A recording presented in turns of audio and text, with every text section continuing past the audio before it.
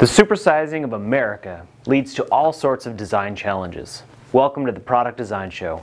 I'm Vince Penman. And I'm Allison Tupperwine. Today we'll hear from designers who figured out how to comfortably transport larger patients.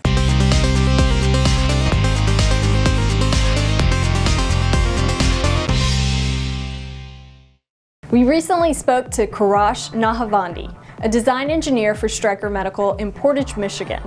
Stryker Medical designs cots, beds, and stretchers to transport patients into ambulances and around in hospitals. The ever-increasing size of American patients creates an interesting design challenge. 5-6 years ago, our cots were rated for 500 pounds, and now they're actually increased to about 700 pounds. And one of our latest products that's actually doing very well is a hydraulic lifted cot. Patients are now becoming bigger and bigger.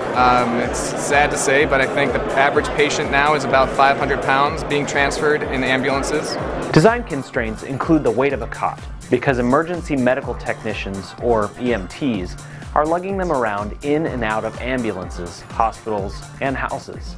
The cots have to roll well because they may have to go over curbs and even into open fields.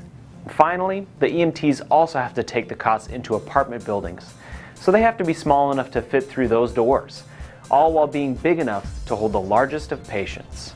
The side rails are a key mechanism that holds the patient on the cot. Kurash explained to us how old side rails worked with a scissoring action that ran vertically along the patient's body. Unfortunately, that design led to some issues for larger patients. Pinching is a big issue for people that have excess skin, excess fat along the sides. So a new side rail that we're working on is a folded one where it would scoop the patient as it's lifted up from the sides and kind of hold them in so they're more comfortable when they're being transferred to the hospital. Sharp edges are also a big concern on any cot.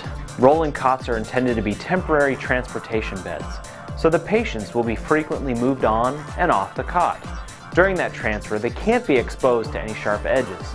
The Stryker side rail turns into a flat sheet for transfer. All the controls that the EMTs use are on the outside, so that when they have to transfer the patient, the area that is in contact is nice and smooth. We use Creo Parametric because it's really easy for me to go back and make any changes that marketing wants to ask for later. It's really hard in the beginning of the design to know what the final design is going to look like. So having that ability to go back, change it, have it propagate through the whole model, it's great. We invite you to learn more about Creo Parametric, the same software that the team at Stryker Medical uses to design their hydraulic cots. Just go to ptc.com/go/Creo Parametric. If you like the show, please give it a like on Facebook, subscribe on YouTube, or give us a rating on iTunes. We'll see you next week for more great design engineering.